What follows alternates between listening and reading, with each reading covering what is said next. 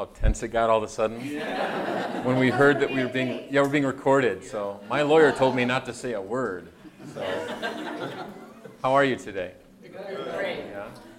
What's one of your favorite verses in the book of Hebrews? Does anybody have a favorite, or one that they can just go to like that? One that they could just quote off the top of their head, or an old standard? Over here, yes, sir. Without faith, it is impossible to please God. Without faith, it is impossible to please God. Yes, which is, by the way, an echo from Habakkuk 2, which says the righteous will live by faith, which Hebrews quotes. What else from Hebrews? Anything? Yes, ma'am. Hebrews 12:1, let us remember perseverance that grace marked out for us. Yes, yes, Hebrews 12:1. And in fact, I noticed in the camp brochure that the 5K they're doing quotes Hebrews 12:1. Let us run the race marked out for us. Yes. What else? What else comes to your mind when it comes to Hebrews? 12:2. What? Sorry? 12:2. What's 12:2? Looking unto Jesus, the author and finisher of our faith, who for the joy that was set before him endured the cross, despising the shame, and was set down at the right hand of the throne of God.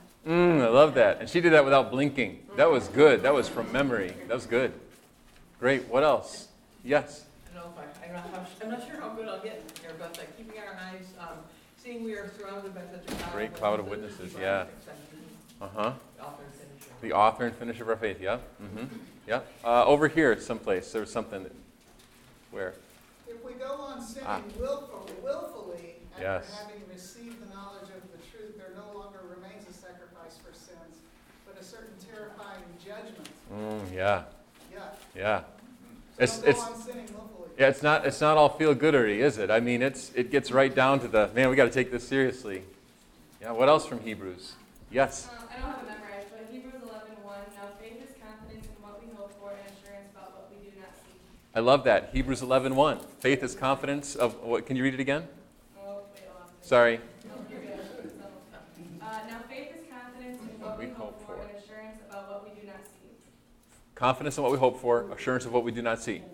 There's the scripture itself defines faith, which is one of our, big terms, obviously. We're faith people, right? So like, someone walks up to you and they say, what is faith to you? What does faith mean? Right away, you can quote Hebrews 11. Confidence in what we hope for and assurance of what we do not see. Now, that will require some explanation as well. Nonetheless, it's a great place to start. What else? I'm looking for one in particular that Bible quizzers, especially, if you ever did that, love. They were sought into for their faith. Also from Hebrews 11. Yeah, in fact, the cool thing about Hebrews 11 is it gives you this long sort of hall of fame of people of the faith who, conquered giants and did this and did that, and they were sawed in half for their beliefs. And it just jumps from miracle to suffering, without even a second thought. Yeah. 13, in chapter 13 is, never will I leave you, never will I forsake you. Yes. And the same chapter is Jesus Christ is the same yesterday. Just yesterday, today, and forever. Yeah. Yeah, I was thinking of that because our definition of Jesus is really important. Our culture has a general definition of Jesus that's kind of all over the map. Very few people argue against the existence of Jesus, the historicity of Jesus. Just about everybody says, yes, there is a Jesus who walked this earth. One of the places where you can really tell where they land theologically is their view of Jesus. Amen. So it's not just, do you believe in Jesus? That will tell us something, but it doesn't tell us everything. I mean, demons believe that there's a Jesus, right? And tremble, by the way. Somebody of Jehovah's Witness line of faith. What do they do with Jesus? Good prophet. Great prophet. Great prophet. Yeah. Son of God? Whoa. Yeah. Yeah. Islam. What do they do with Jesus? Great prophet. Son of God? Are you kidding me? Or the idea of the Trinity. What? Polytheism. As soon as you dig a little deeper into who is Jesus, who is the same yesterday, today, and forever, who is our great high priest, who is the author and finisher, the perfecter of our faith, the pioneer of our salvation made perfect through what he suffered. What's great about Hebrews is it gives you a handle on Jesus. I mean, it really helps you understand beyond the Gospels who it is we're dealing with. So let me ask you this question. Oh, by the way, the verse I was looking for was Hebrews 4:12. Look at it really quick with me. This is like every Bible quizzer's dream verse, Hebrews 4:12. And this will actually be a good place to go. What? I was just reading that. I just had my thing in when you were asking for. Then I read that. Then you've got to read it out loud. Okay, bring it. Okay, well. Just 4:12 through 13. It's titled "Suffering for Being a Christian." Hebrews 4:12. Yeah. Oh! I'm sorry. I was in Peter. The one last time. That's 2 theophanies. I am so sorry. It's okay. It's all right. But I was still in Peter from last night. Oh That was my good gosh. stuff too. Yeah, good old Peter. Oh Can't go my wrong with gosh. Pete. Okay, someone else read it. Okay. I really thought there was like a big scary clown behind me or something. Oh my gosh!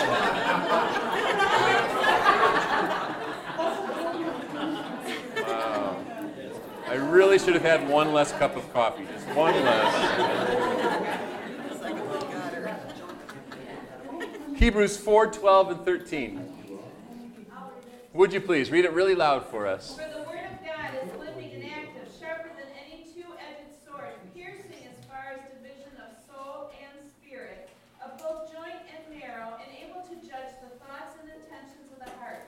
There is no creature hidden from his sight, but all are open and laid bare before the eyes of him with whom we have to do. There you have it. That's the one, right? So there you have it. There's even a description of the Scripture. How do we describe the Scripture? Living and active. Living and active. It's not a passive, dead book. It's alive. Listen, one of the things that I found with Bible memorization is that it doesn't get old. You would think that having that same chunk of Scripture in your head, running again and again and again, would get old and repetitive. It doesn't. When I was in, hi guys, welcome. Come on in. Come on in. When I was in college, I read the book of Philippians every day for a month. I just read the 4 chapters. It takes 20 minutes, if that. I read it every day for a month. And you would think after a few days, I would get so tired of reading Philippians. Oh, Paul, he's so full of joy, blah, blah, blah. It doesn't go that way. If you've ever done this, it doesn't go that way. I encourage you to try this if you haven't. For whatever reason, when you read the Scripture again and again and again, it doesn't get boring. It gets deeper and deeper and deeper. I mean, that rabbit hole just goes farther and farther down. It's amazing, the mystery. It becomes more complex, not less. It becomes more beautiful, not less. It becomes more alive, not less. And what's happening? It's alive. This book is alive because the author is alive and the author is at work. So, of course, it gets down to the thoughts and attitudes of the heart. That's good. But there's also a scary part in verse 15, and it's that nothing in all creation is hidden from its sight, which means you cannot avoid the power of the Scripture. Hi, you guys. Welcome. Come in. Sorry. It's okay. It's all right. We're all pals. It's all good. I love that even babies are here. This is awesome. Good. Craving pure spiritual milk. Now, so let me ask this question. Again, just a general question. You guys are doing so great with talking back to me. That's awesome. It makes it way more fun. Why was the Bible written? For us. For us. Okay. For us, why? What do we need it for? Oh, man. Yeah. Instruction, reproof, correction, fellowship, teaching. What's that? For God to reveal himself. Ooh, yeah, because without the Scripture, we don't have that kind of revelation, right? We don't have a least record of it. Our roadmap. It's our roadmap. Good. Principles of life. Principles of life. Yeah, it's Hebrews 4:12. We need to be divided, joints and marrow. We need to be examined. But you know, it didn't really come to the people of the New Testament to write the Scripture at first. Why? Jesus was there, obviously. And then Jesus ascends. And so it took them a while to sort of come around to the idea that maybe they should write this stuff down. Why? What's that? They thought he was going to come back Tuesday. They really did. I mean, the early Christians, for the most part, believed that Christ was going to return in their lifetime. 5 years, 10 years, maybe 20 years. Why would they write it down? Plus, it wasn't really a text culture. They weren't doing books, as much as we do post-Gutenberg. So there was no reason to write it down. And they would tell the story with each other. I mean, they would share it with each other orally. It was just a story that they would just talk about all the time with each other. And so there was no reason to jot it down. And then after a while, Christians started dying. And as Christians started dying, the church went into like a low-level crisis, panic, like, well, wait a minute.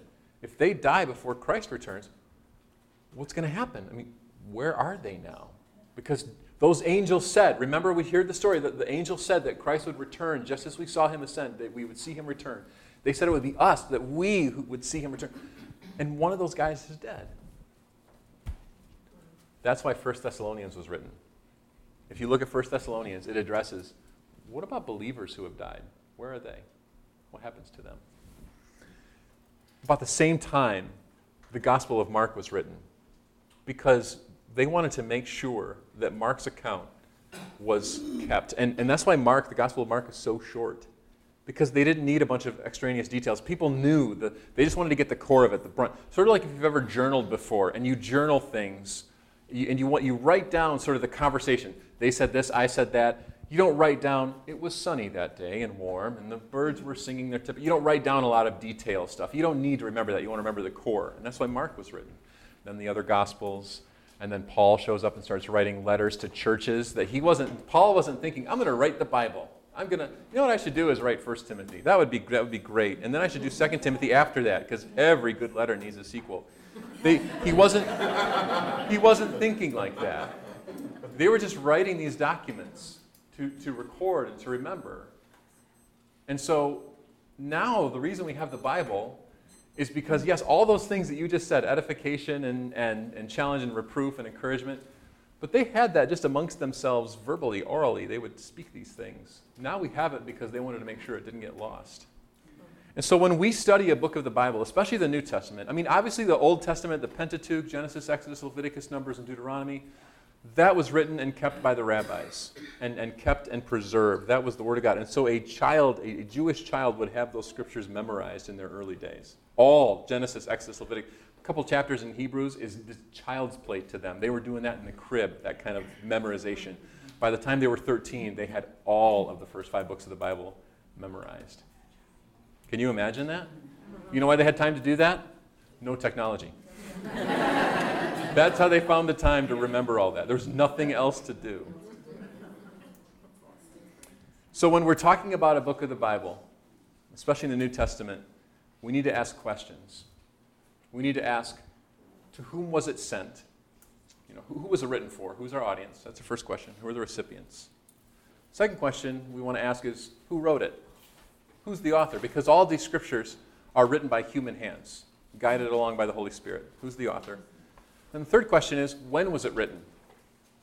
So we want to know, who was it written for? Who's our audience? Who wrote it? Who's our author, our human author? And when was it written? Why do we want to know these 3 things? We want to know these 3 things in the Scripture because if we can know who the recipients are and get into their world, we can understand what may have generated or caused that Scripture to be written in the first place. For example, Galatians, written by the Apostle Paul. We know something about the church because of what we read in Galatians and what we see in other New Testament documents and other sources as well. So we know that the reason Galatians starts with such a harsh angle, where Paul's kind of mad, is because of what was happening with the recipients. The author, of course, we want to know who wrote it and where they were when they wrote it. And then we want to know when they wrote it so we know what was happening culturally. So, with most of the Scripture, with most of the New Testament, we can identify pretty clearly the recipients, the author, and the time frame. Let's talk about Hebrews, though. Do you know who Hebrews was written to? Okay, so did you say the Hebrews and then giggle because you're like, I'm the smart aleck in class. I would do the same thing. You're absolutely right. It was written to the Hebrews. Great. Question, who are the Hebrews? Are you sure? Which Jews? Christian Jews? What language do they speak? Hebrew. Are you sure? Are you sure? Because if they speak in the language Hebrew, why was the book of Hebrews written in Greek? So wait a minute. Who are our Greek-speaking people? I don't speak Greek. Greeks, Gentiles, but also a certain sect of Jews spoke Greek. Hellenistic Jews. What kind? What's Hellenistic? Hellenistic. They were all named Helen. No, that's not. Yeah, Helen was their great.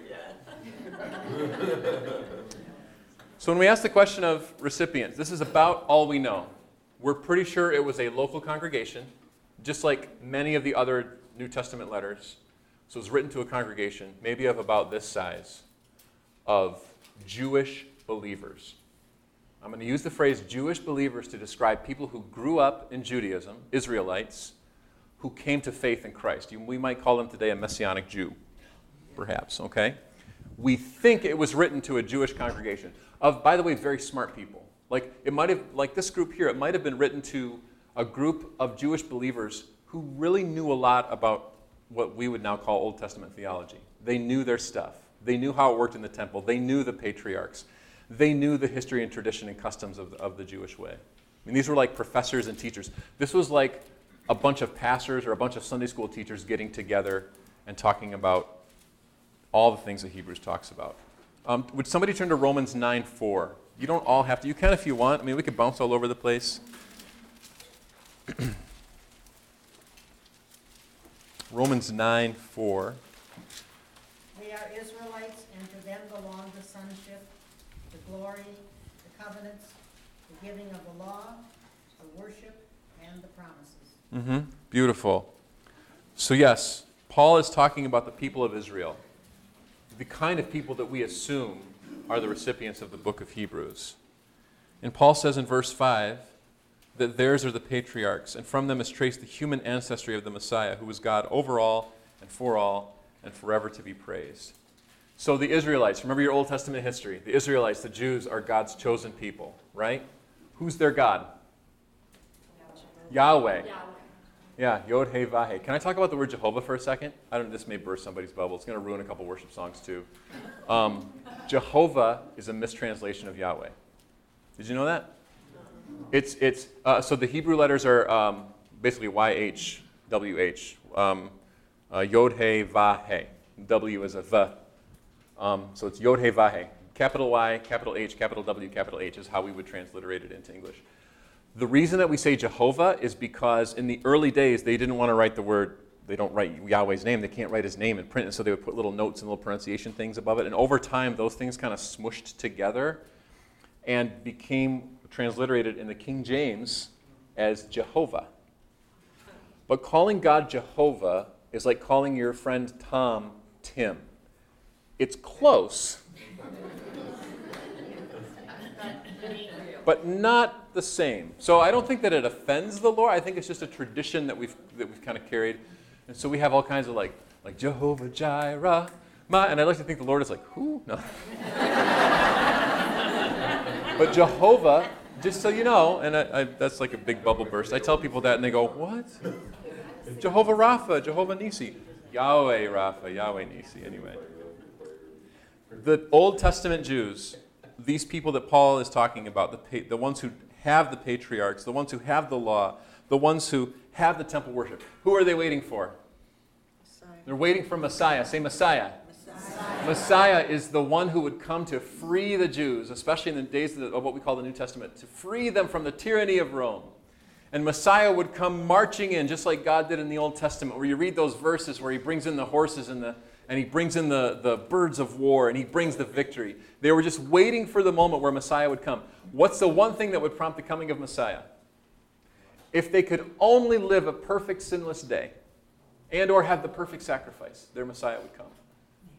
So they're waiting and hoping for the redemption of Yahweh. That's what they've been waiting on since the earliest days.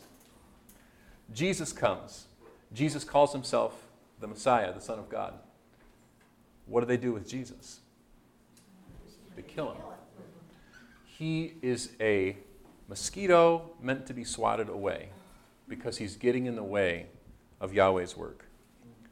As it turns out, the people who were receiving the book of Hebrews were dealing with, what do we do with this Jewish man, this rabbi who claims to be God, who claims to be Messiah, in comparison with all of our history. Because as it turns out, redemption comes through Jesus Christ alone. And yet at the same time, the recipients of Hebrews were practicing their Jewish temple things and all those other feasts and stuff, which we'll get to in a minute, and trying to figure out how do our ancient practices and customs line up with Jesus. So Jesus comes and he's their high priest. He's their perfect sacrifice. He's their apostle. He's their Lord. And so the Jewish Christians that came to faith in Christ had nothing to renounce, right? It's not like they were going to say, oh, forget about all that Old Testament garbage. They would never say that. I mean, they didn't have to renounce it, right? Because that's what Yahweh, that's what their guy, their Lord had brought them to. They had nothing to renounce, but they had everything to leave behind. Have you noticed how hard it is for church people to change? Amen. Yeah.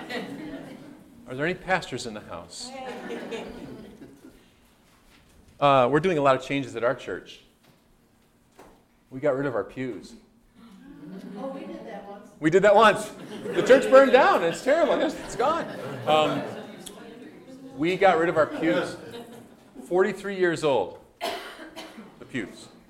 They didn't look a day over 70, though. No. Made of 100% authentic pressboard. These beauties had taken on the moisture and the essence of many believing rear ends over many years. Now, we knew we had to replace them, and people said, well, of course we're going to get pews because that's what Jesus sat in. And we said, no. So we decided to get chairs. There was an uproar. Because people imagined that we were going to get like these folding chairs, which looking at them, I know you'll be comfortable for about another 10 minutes. So remind me to have us stand in about 10 minutes and stretch.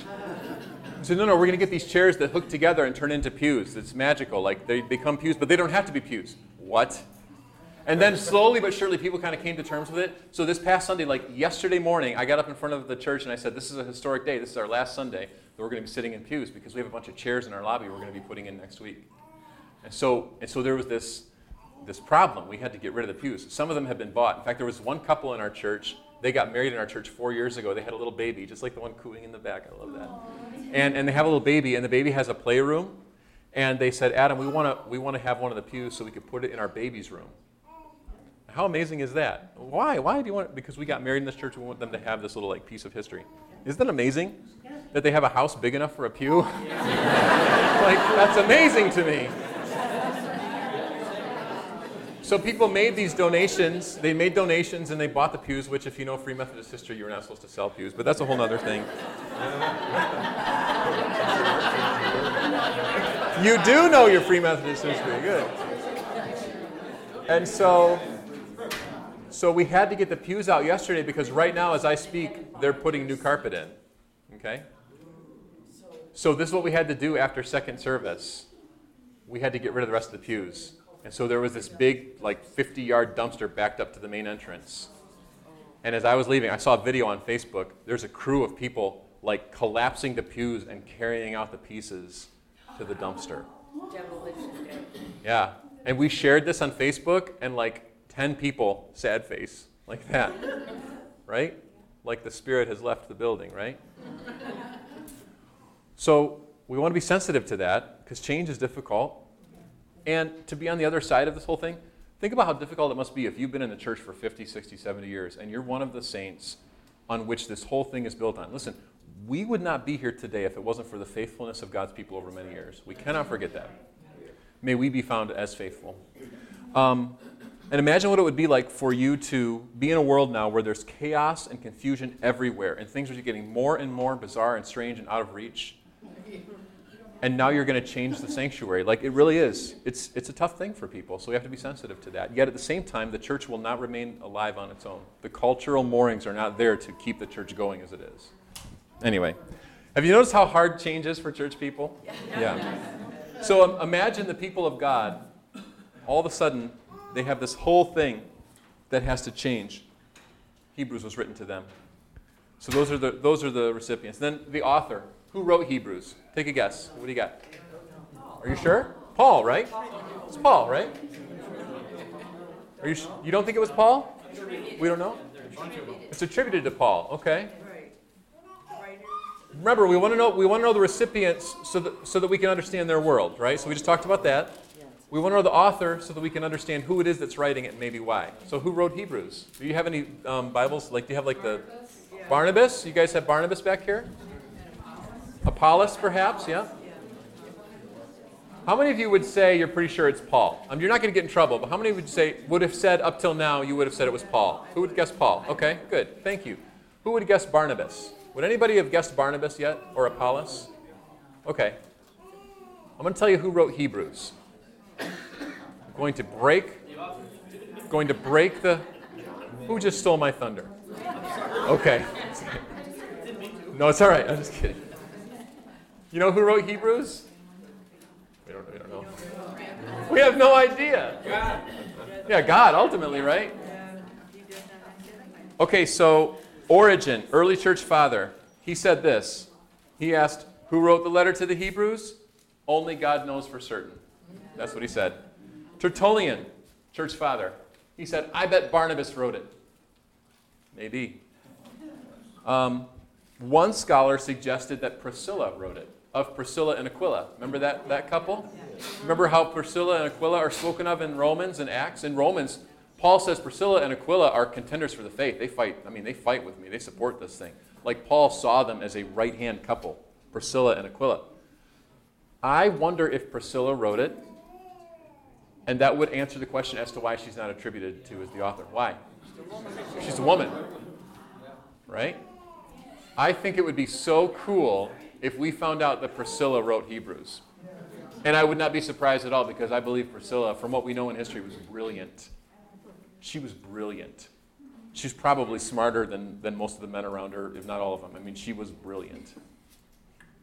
And the only reason that wouldn't be mentioned is because if you say Priscilla wrote it, there's no way it's going to make it into the scripture, right? Not the canon.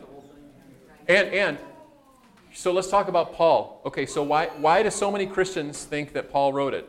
It's totally understandable. Why? Because of the writing style. Because of the writing style? Okay. Because he's pretty much the superstar of the New Testament, you know? He's the fourth member of the Trinity for some of us. I mean, come on. Paul's kind of a big deal. Maybe a little bit too big of a deal sometimes. But anyway, you've got to remember it's about Jesus, not Paul. Why do we think Paul wrote it? He wrote so many other things, yeah. What? Yes, of course, he would have known the Jewish customs, right? Why are we pretty sure Paul hasn't written it or didn't write it? Well, he didn't put his name on it, which would be characteristic because Paul usually put his name on his works, right? I mean, right away he was like, "Hey guys, it's me, Paul." Like he would enter. His New Testament writings are like Kramer on Seinfeld, where he just, boom, here I am. Okay, but some would argue that Paul, because he was writing to Hebrews, would not have done that out of respect for Jesus. Whereas when he's writing to Gentiles, he right away talks about who he is, who he was, who God has called him to be. That maybe Paul wouldn't put that in Hebrews. Maybe. There's another reason we're pretty sure Paul didn't write it. It actually follows a trajectory from beginning to end. Paul goes off on tangents left and right. I mean, the guy is the ADD of the New Testament. He's just bouncing all over the place. Hebrews doesn't do that. Every trail that Hebrews goes down has a purpose that brings us back to the main path. Why else don't we think Paul wrote it? One church father said it's not rude enough. It's too polished. Paul he gets pretty crass sometimes. It gets lost in translation. In Philippians, remember how he says that his faith is like rubbish compared to the greatness of man? You know what word he uses for rubbish? Scubala. You know what scubala means? Beep. I had to censor it for the... That's exactly... It means human waste. I mean, he says that in the Bible. He's rude, man. He's just like, you got nothing to prove. Then he's a little more like George Costanza. We're pretty sure, so let's get the record straight. We're pretty sure Paul didn't write it. We're almost certainly assured that Paul did not write it. But the reason that even to this day, even as early as 1939, there were scholarly works that said Paul wrote it. The reason that that happens is because in order to get it into the New Testament, watch this, the church fathers lumped it in with Paul because they believed it was authoritative and they believed that it stood on its own with such tenacity and such reliability that it needed to be in the New Testament canon. And they said, we've got to put this in here. And there it is. And it's good. It's great. It happens to be my favorite book in the Bible. I mean, it explains so much. Aren't you glad? But we don't know who wrote it. And then when was it written? Do you know when it was written? We don't know. We have no idea. Some scholars say it was written around 60, 65 AD. Some scholars suggest 80 AD. Now here we are in 2018 AD, and does it really matter whether it's 65 or 80? Does it really matter? No. Yes. Yes. Yes, yes, yes. Yes, it's so critical because something happens in 64 AD of critical importance in our history. What happened in 64 AD? It was the summer of 64. What? Does anyone remember what happened in 64? Okay, here's what happened. 64. Yeah, that's 70. Here's 64. There's an emperor named Nero. Nero is building his great city. Nero wants to do some renovation and gentrification of a certain part of the city where the architecture is kind of junk. But he can't come up with a good political reason to erase that part of the city, if you will, to bulldoze it. So most scholars would say that there was a fire that broke out that Nero wasn't too excited to put out. Maybe even his goons started the fire, so as to clear that area. In fact, if you ever heard the Emperor of Rome plays the fiddle while Rome is burning, some saying like that, that's in reference to Nero in 64. Because the city was on fire, and the emperor is like, good, this will make room for my new palace. He wants to build a palace to himself, big, huge golden palace. That's what Nero wants to build. And we complain about persecution now. Guess who got blamed for the fire? Christians. Christians got blamed for it. Why? There's easy scapegoat. They're kind of cultish. They don't fight back. Let's blame the Christians. So guess what started happening in 64 AD like never before? Persecution, intense persecution. Why would that matter when we're trying to figure out what year Hebrews was written? Because Hebrews references persecution quite a bit. Hebrews is written to Christians who have been persecuted for their faith. Now, if it was in 65 AD, that makes so much sense because they had just put up with Nero killing thousands of their fellow brothers and sisters in Christ. Okay, but let's argue for 80 because some scholars are so sure it was written in 80 AD. What's the one problem with Hebrews being written in 80? Something happens in 70. Do you know what happens in 70? There's a war, and Rome tries to take Jerusalem. And in trying to take Jerusalem, they set some things on fire, again with the fire. That seems to be the big thing then. And in setting some things on fire, it was actually the Jews who tried to get the fire to go a certain way in the city by diverting it, kind of like they do with forest fires or the fires in California. Have you guys seen pictures of that? The devastation? I can't even imagine what that would be like. I don't mind the occasional tornado siren in Michigan compared to fires in Florida and then earthquakes and everything else and then sharks. So the Jewish believers are trying to get the fire away from the temple, the big, great Jerusalem temple, the place where temple worship happens. And in their diversion, they accidentally forced it to go back toward the temple. The temple catches fire and burns down, and it's gone in 70 AD, the destruction of the temple.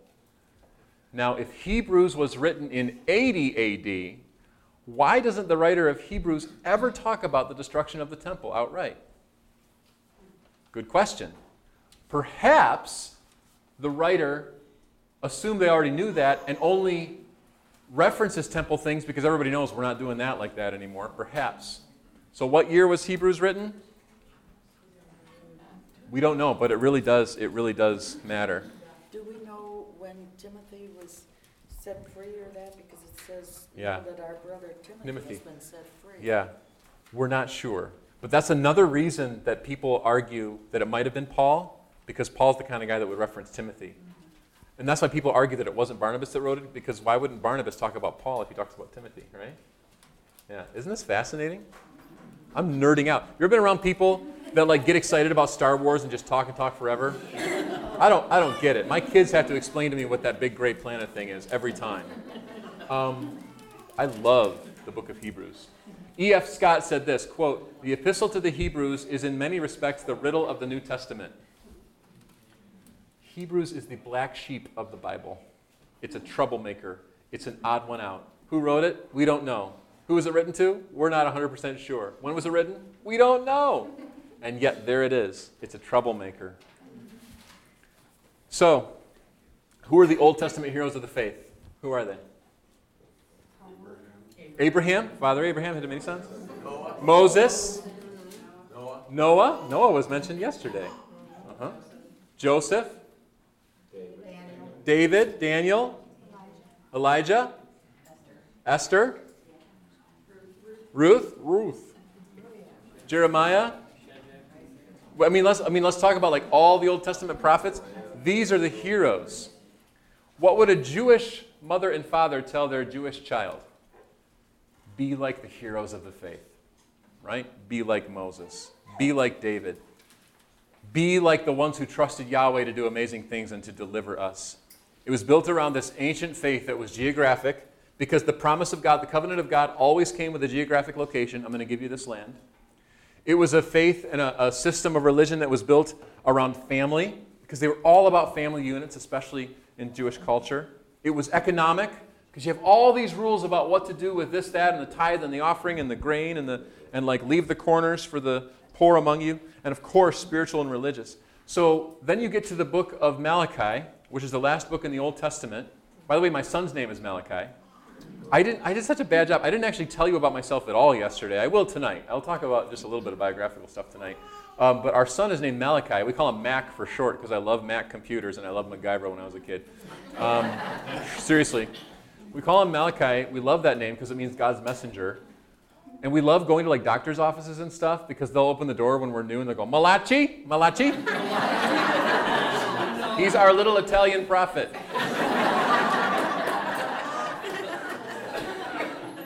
Does anyone recall how many years you have between the book of Malachi and the appearance of Jesus? Yes, ma'am. 400 years. So we're not talking about a couple years of silence from God. We're talking about 400 years of silence from the heroes of the faith. And then Jesus shows up. The crowds followed him. He raises people from the dead. He heals the sick. He talks about the kingdom of God. And he is given to quick extermination. He is crucified. What happens after he's crucified? Rises again 3 days later. What happens after his resurrection? One of the things he does after his resurrection is he explains to some of his followers the mysteries and the complexities of the Old Testament. And it's on this walk where he just sort of explains how the Old Testament fits into the New. After his resurrection, then what happens? He ascends, right? And remember, they said, you're going to see him come back just as you did. What happens after the ascension? What's the big story after that? Pentecost. It's Pentecost. What happens at Pentecost? Holy Spirit comes down. Fire, boom, wind, mighty rushing wind. The believers are all in one room. Jesus said, wait there till I clothe you with power on high. And then Pentecost comes, and how many people get saved? About 3,000 people, at least, if not 6 or 7 or 9,000. Were those people Greeks or Jews? They were almost all Jews. Almost all Greek-speaking Jews. So guess what? They have an identity crisis. They have this temple worship. They have this thousands and thousands of years of history. They have the church fathers and heroes, or not the church fathers, but the Israelite fathers and heroes. Then they have silence. Then they have the Messiah. They meet the Messiah in a powerful way. 3,000 people are saved after Peter gives this incredible message. And they have what I would maybe call an identity crisis. Because you cannot follow Jesus without it affecting every single part of your life. If you can follow Jesus without it affecting every part of your life, you are not following Jesus to the fullest extent. You have compartmentalized your life so that you do spiritual things, and then you go and do relational things, and then you go and do economic things, and then you go and do things with your time management, you go and do things with your health. It can't work that way. One of the biggest challenges I experience in mentoring young adults, 20-somethings, there's a 20-year-old, he's 20, 21, he goes to our church, he's just getting started in business. He's going to be incredibly successful. I sit down, I have coffee with him once a month, and we talk about spiritual things. And one of my biggest challenges with him is to try to get to the point where his spirituality is not one of the many compartments that he lives his life. It's the hardest thing. And many followers of Jesus have this problem. We compartmentalize things. You can't follow Jesus without it affecting everything about you. It won't work. Our lives change. Our relationships change. Our practices change. Everything changes. No doubt it's for the better, but it always comes with a price. And it should come with some kind of identity crisis. I mean, think about the Jewish shock of suddenly realizing that he's the Messiah. And now what? Everything changes. In Hebrews, we're reading about a salvation of which not all Jewish believers know about, at least not yet. So let's look at Hebrews 1:1. Hebrews 1:1. So by the way, I'm reading the NIV 2011. That's my translation. What translations do you guys have? Does anyone have the older NIV, 84? Okay, good. Does anyone have a Revised Standard Version or NRSV? Yeah? Okay, cool. What about English Standard Version? Yeah? Okay, what about New Living Translation? NLT? Does anyone have the Message? NASB? NASBU? 95? Okay, good. ESV? English? What? Oh, CSB, yeah. Okay. NASB? Great. Can I give you 2 minutes on Bible translation? Ready? Are you ready? Sure. There's 2 poles, like 2 points of Bible translation. Right. Dynamic equivalence or essentially literal. Dynamic equivalence is where they take a Greek or Hebrew sentence and they make a dynamic equivalence of how we would say that in English. So they're free to move the words around, change the syntax, change the order, and make it very clear. The New Living Translation is a dynamic equivalence translation. It takes a big Greek or Hebrew idea and reformulates it, tries to be as true to the idea as it can, but tries to make it in readable English. That's dynamic equivalence. That it feels as alive to us as it would have in their language, right? That's dynamic equivalence. The other side is essentially literal. In essentially literal translation, what they're doing is they're taking the Greek and the Hebrew, and they're being as true as they can to the order and the syntax and the structure of the original language. And they're putting it in English. We understand it, but it's very true to the original structure of whatever phrase or word or sentence they're trying to translate. So we have dynamic equivalence and essentially literal. Dynamic equivalence, essentially literal. Which one's more readable? Dynamic equivalence, right? I mean, we get that. I mean, NLT, that's so much clearer than the ESV or certainly the King James Version. Essentially literal, that one's tougher to read. But yet, the strength on the essentially literal translation is it's more reliable. It's more trustworthy. You understand that since we don't speak Greek, Hebrew, and Aramaic, every translation of the Bible is going to be incomplete. We get that. Even if we spoke those languages, we still didn't live in that culture. And language is in context. Language always works within the context of culture. So, the New Living Translation is dynamic equivalence. The CEV is dynamic equivalence. The Message is not a translation of Scripture. It's a great paraphrase by a guy named Eugene Peterson, but just treat it as a paraphrase, okay? I use the Message in my study. I'll go, I never saw it that way. That's cool. But I don't preach from it. Essentially literal, probably the strongest essentially literal right now is the English Standard Version. Also the New American Standard Bible, NASB. That's essentially literal. Methodists tend to use the RSV and the NASB. Like the Free Methodist Church used the NASB until about 1985, 86. Where does the NIV fit into all of this?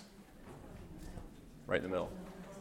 So the NIV, the New International Version, which is usually the most popular for evangelicals, is right in the middle. It tries to be essentially literal, but it brings in dynamic equivalence. What's the one problem with this translation approach? You never know which one. Which one are we doing here, guys? One or the other. So when they came out with the TNIV, today's New International Version, they took a Greek word, adelphoi and adelphos, and translated as brothers and sisters. But in the NASB, the NIV 84, etc., it was translated as only brothers. Guess who didn't like that? Calvinists.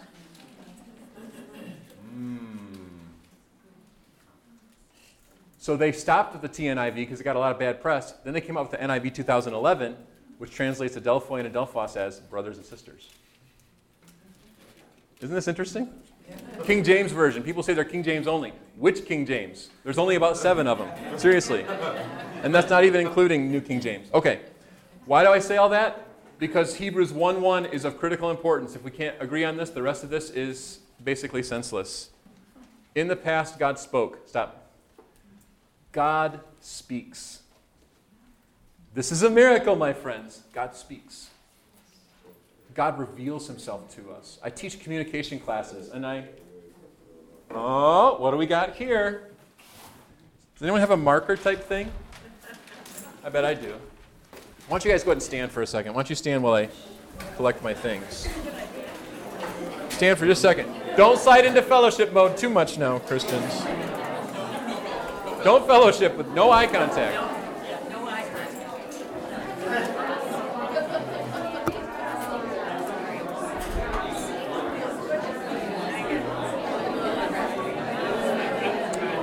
You guys figure out, what do I do with this? This is going to be way too short, isn't it? This is like for the floor. Yeah, we usually put That's this on okay. the table. I can just. It's all right. It's a white lettering, it's a little word. That's all right. I'll use this. Here, I'll take it too. Just. Oh no, I'll take that one. That's a thicker one. Perfect. Okay. All right. Okay. Sit back down, Christians. All right. That's okay. I'm just working with what I got. Okay. There it is. I know that guy. You guys can sit back down if you want. I need one of those shirts. Can I have that one? That's only Christian. Come on. Okay. Can I have a volunteer to come hold this like this? Are you sure? I need someone that's I need it to be tall and strong because I'm going to push against this. Oh, look at that. There's a stand. Thank you so much. No, it's okay. I'm going to put it on this thing. No. This is like brainwashing for you guys. Like, this is just in your face. Oh, look at that. Okay. Just so you know, I did not ask Bayshore for this. This is me. This is not them. No one dropped the ball but me, okay? So, thanks, Bayshore, guys. All right. Here's communication theory. This is a person and this is a person. We good so far? Yeah. Can everybody see this okay? All right. So, no? Higher. All right. Beautiful. Yay! All right. What's your name, sir? Give a hand for Matthew, please. Matthew gets an extra jewel in his crown. All right. So I'm going to make this as fast as I can. Let me know if you need a break. He says it's okay. All right. PK, we're used to it. PKs, yeah, I have a couple PKs in my house. Communication theory goes like this. This person wants to say something, and they have something in their head. It's an idea. And in your head, what you do before you communicate is you encode it into language, English language. So you encode, and you send out a message. And that message is received by the other person. What's the first thing the other person has to do? Decode. You got it. But then apply it to their own context. So when this person encodes something simple like, I want ice cream, their brain thinks of all this and encodes it into an English syntax that can be understood. And so verbally and non-verbally, you look at somebody and you say, I want ice cream. We just communicated a lot right there. And then you heard that and you decoded, and what's the first thing you thought? Me too. See? Because you're Christians. And so you decoded that, but you decoded that within your own context, and you thought, ice cream is good. I want ice cream. Let me have ice cream. And so then you encoded me too. And then I decoded that, me too. That means they want some too. And then I say something back like, let's go get some. And this whole communication thing happened right here. Now, essentially, the playing field is level. I'm almost done. Right here. It's person to person. When God communicates, he does something that we call condescend. You know what condescend means, right? It means to talk down to people. Which I just did. Isn't that terrible? I have a friend who works in the corporate world. He says, I don't want to be condescending at him, and that means talk down to people. That's a joke, but it's not funny. Okay. When God condescends, can you stand on this? Yep. Okay. God, are you all right? Are you okay? You're doing great. I hope we give you a raise. God is way up here, and of course, he's not like a person. We're just stick figuring him just to understand it. Where are we at if God is there? We couldn't dig deep enough. We got to get past the magma. There's nothing level about us and God except through Christ, right? But when God speaks, he condescends. He speaks way down to us. He's so far away, we can't even call out to him and say, hey, can you see? No, he's beyond our comprehension. The only reason that we can communicate with God is because God communicates with us, and the only reason God communicates with us is because he loves us like that. Amen? Amen. Thank you very much. Okay, so. Thank you, man. Thank you. God speaks. Turn to Isaiah 55. In the past, God spoke. God speaks. God communicates. He condescends. Isn't that amazing? He reaches down to us. This is something that we could never do on our own. Isaiah 55. So if we put the theory of human communication to what God is doing, that means that God has to have a message in his head, encode it, send it down. We have to receive it and decode it. Say something back. That's communication. Here's Isaiah 55. Start at verse 6. Isaiah 55, 6. Seek the Lord while he may be found. Call upon him while he is near. Let the wicked forsake his way, and the unrighteous man his thoughts. Let him return to the Lord, that he may have mercy on him, and to our God, for he will abundantly pardon. Thank you. What does this tell us about God? That first of all, God speaks with passion. That when he communicates, it's out of his passion and love for us and for our redemption. He cares about us. He's telling us to run away from wickedness and run to him because he is good. He says, come to me. I'm going to have mercy on you. I'm going to freely pardon you. Though you don't deserve it, I'm going to have mercy on you. That God communicates first with passion. So when God speaks, there's always the passion of God behind him. One of the things that makes Wesleyans unique is that we define God first and foremost. We can't define God, but his motivation is always love. That he's not out to crush us. He's not out to judge us. Yes, he has every right to do that, but his primary motivation is what? Love. Because as 1 John tells us, God is love. God speaks with passion. And now pick it up at verse 8.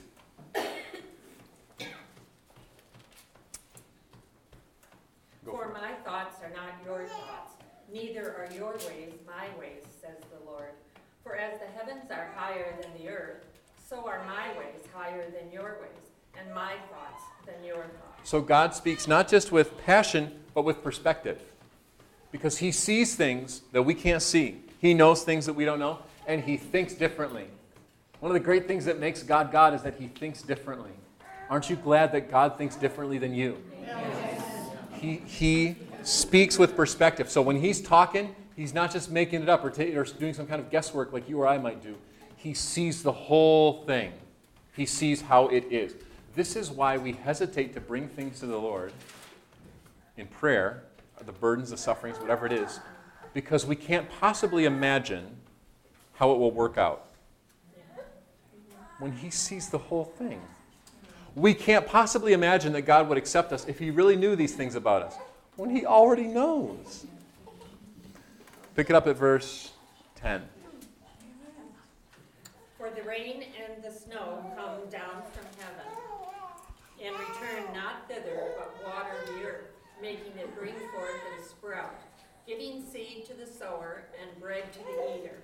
So shall my word be that goes forth from my mouth. It shall not return to me empty, but it shall accomplish that which I purpose, and prosper in the thing for which I sent it. God speaks with purpose.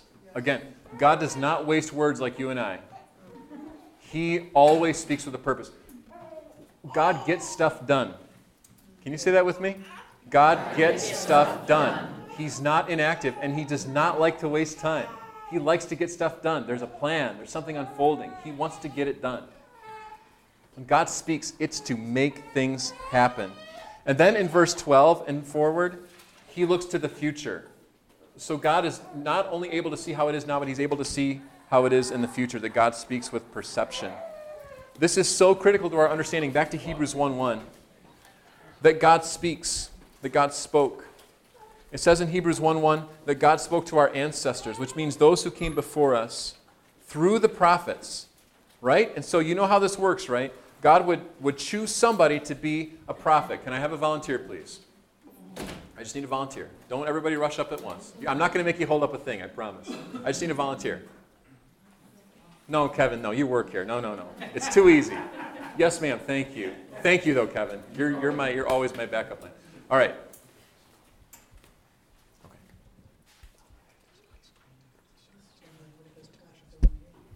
There's ice cream after the service tonight, and it's delicious. Thank you. Thank you. But not today. Okay. She just gave a prophecy. What's her name, ma'am? Tammy. So for whatever reason, Tammy was chosen. She chose herself. But anyway, Tammy came up. I gave Tammy a message. Tammy shared the message and sat back down. That's how it worked in the Old Testament.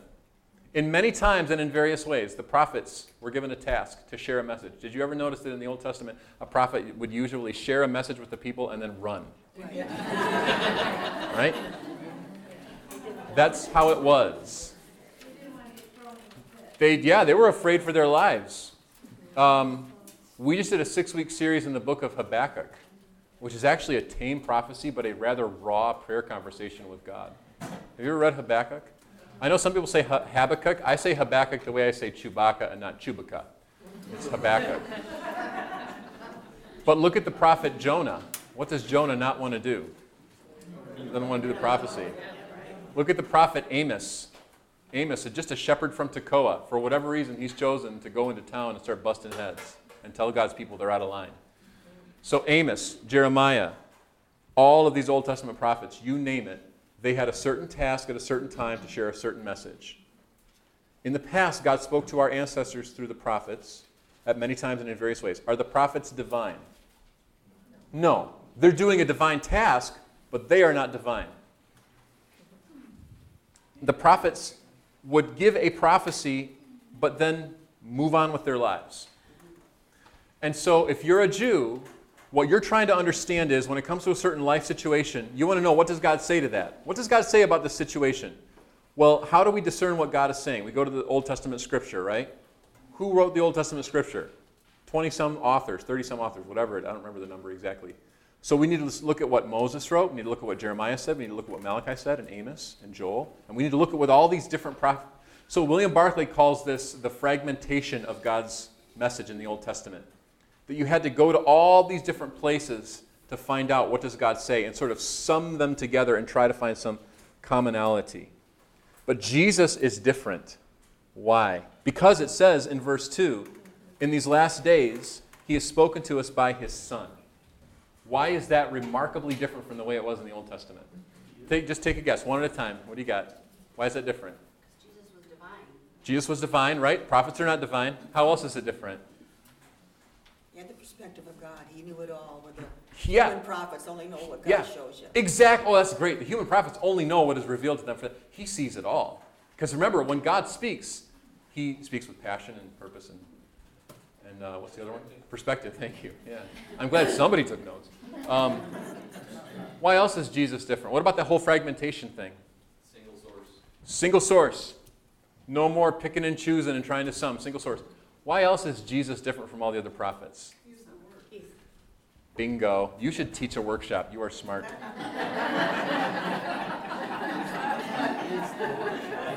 And you are in here, right?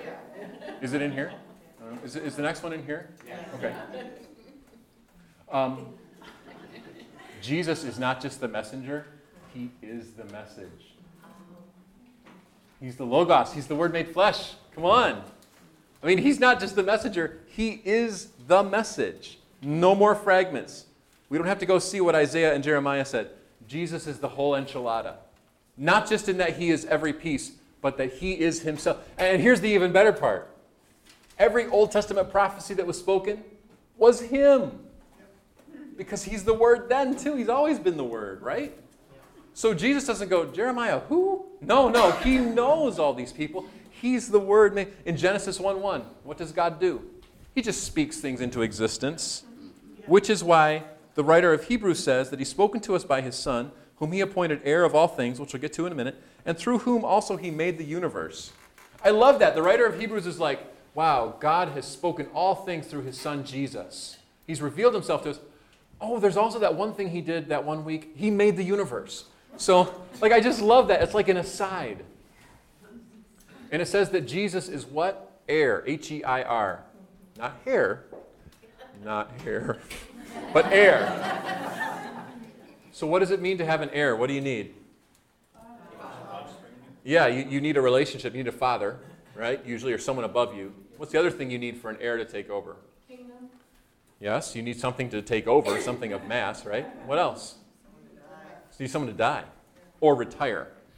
If someone is the heir apparent of a big corporation, they're just waiting for the CEO to retire so that they can become the CEO.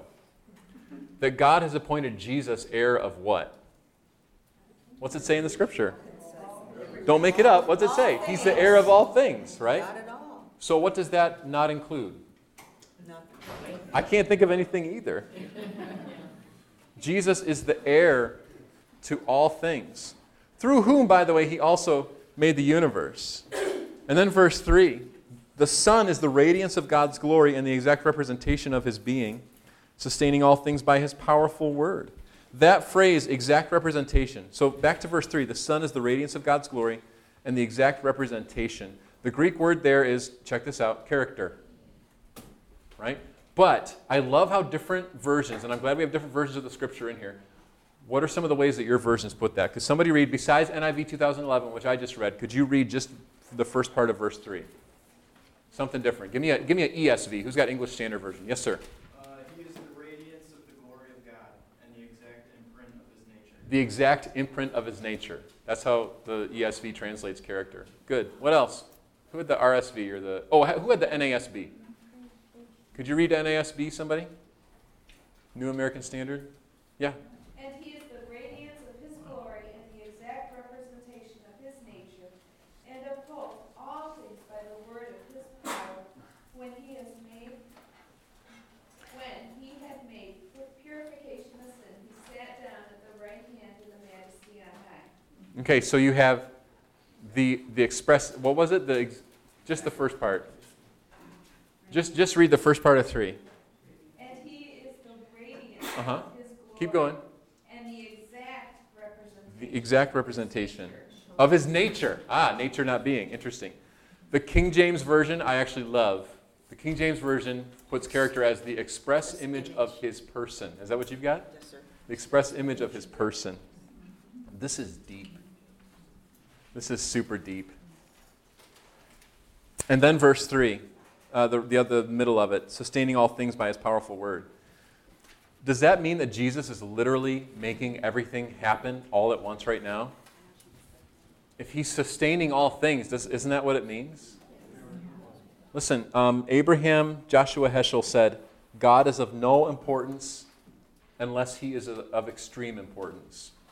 God is of no importance unless he is of extreme importance. Which means, how could Jesus be Jesus unless he is at the very center of all things and unless he is maintaining all things?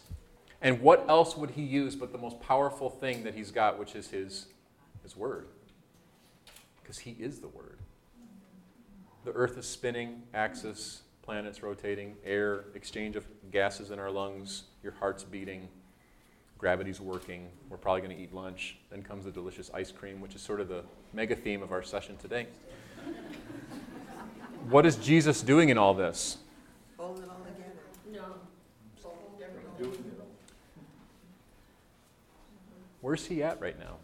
Everywhere. Well, but wait a second. It says, after you provided purifications for sins, he sat down at the right hand of the majesty in heaven. We're going to have to jump into that tomorrow. And we didn't even get to angels yet, but tomorrow we pick it up with angels. What do you know about angels? Oh man, get ready, because tomorrow you will know and appreciate so much angels. But we got to stop. Okay? Can I pray before I get done? Let me just pray before I lose you, and then I'm going to throw it over to Kevin, all right? Would you join me? Jesus, we recognize you as a communicator, the Word made flesh. And it's our prayer that we would take this study from just mere Bible trivia, and that instead you would find room in our hearts and in our souls today to speak to the deepest part of who we are. And so what we're going to do, Lord, is make ourselves available to you, and we hold you to no great expectation. We're not asking for spiritual fireworks or anything like that. We just need your help to be aware of your presence and to hear your still small voice. And so in the stillness of this moment, we recognize your holy presence. And may we continue to recognize it through the rest of the day, through Jesus Christ, our pioneer, our Lord, our great high priest, our apostle, and our friend. Amen. Amen. See you guys tomorrow.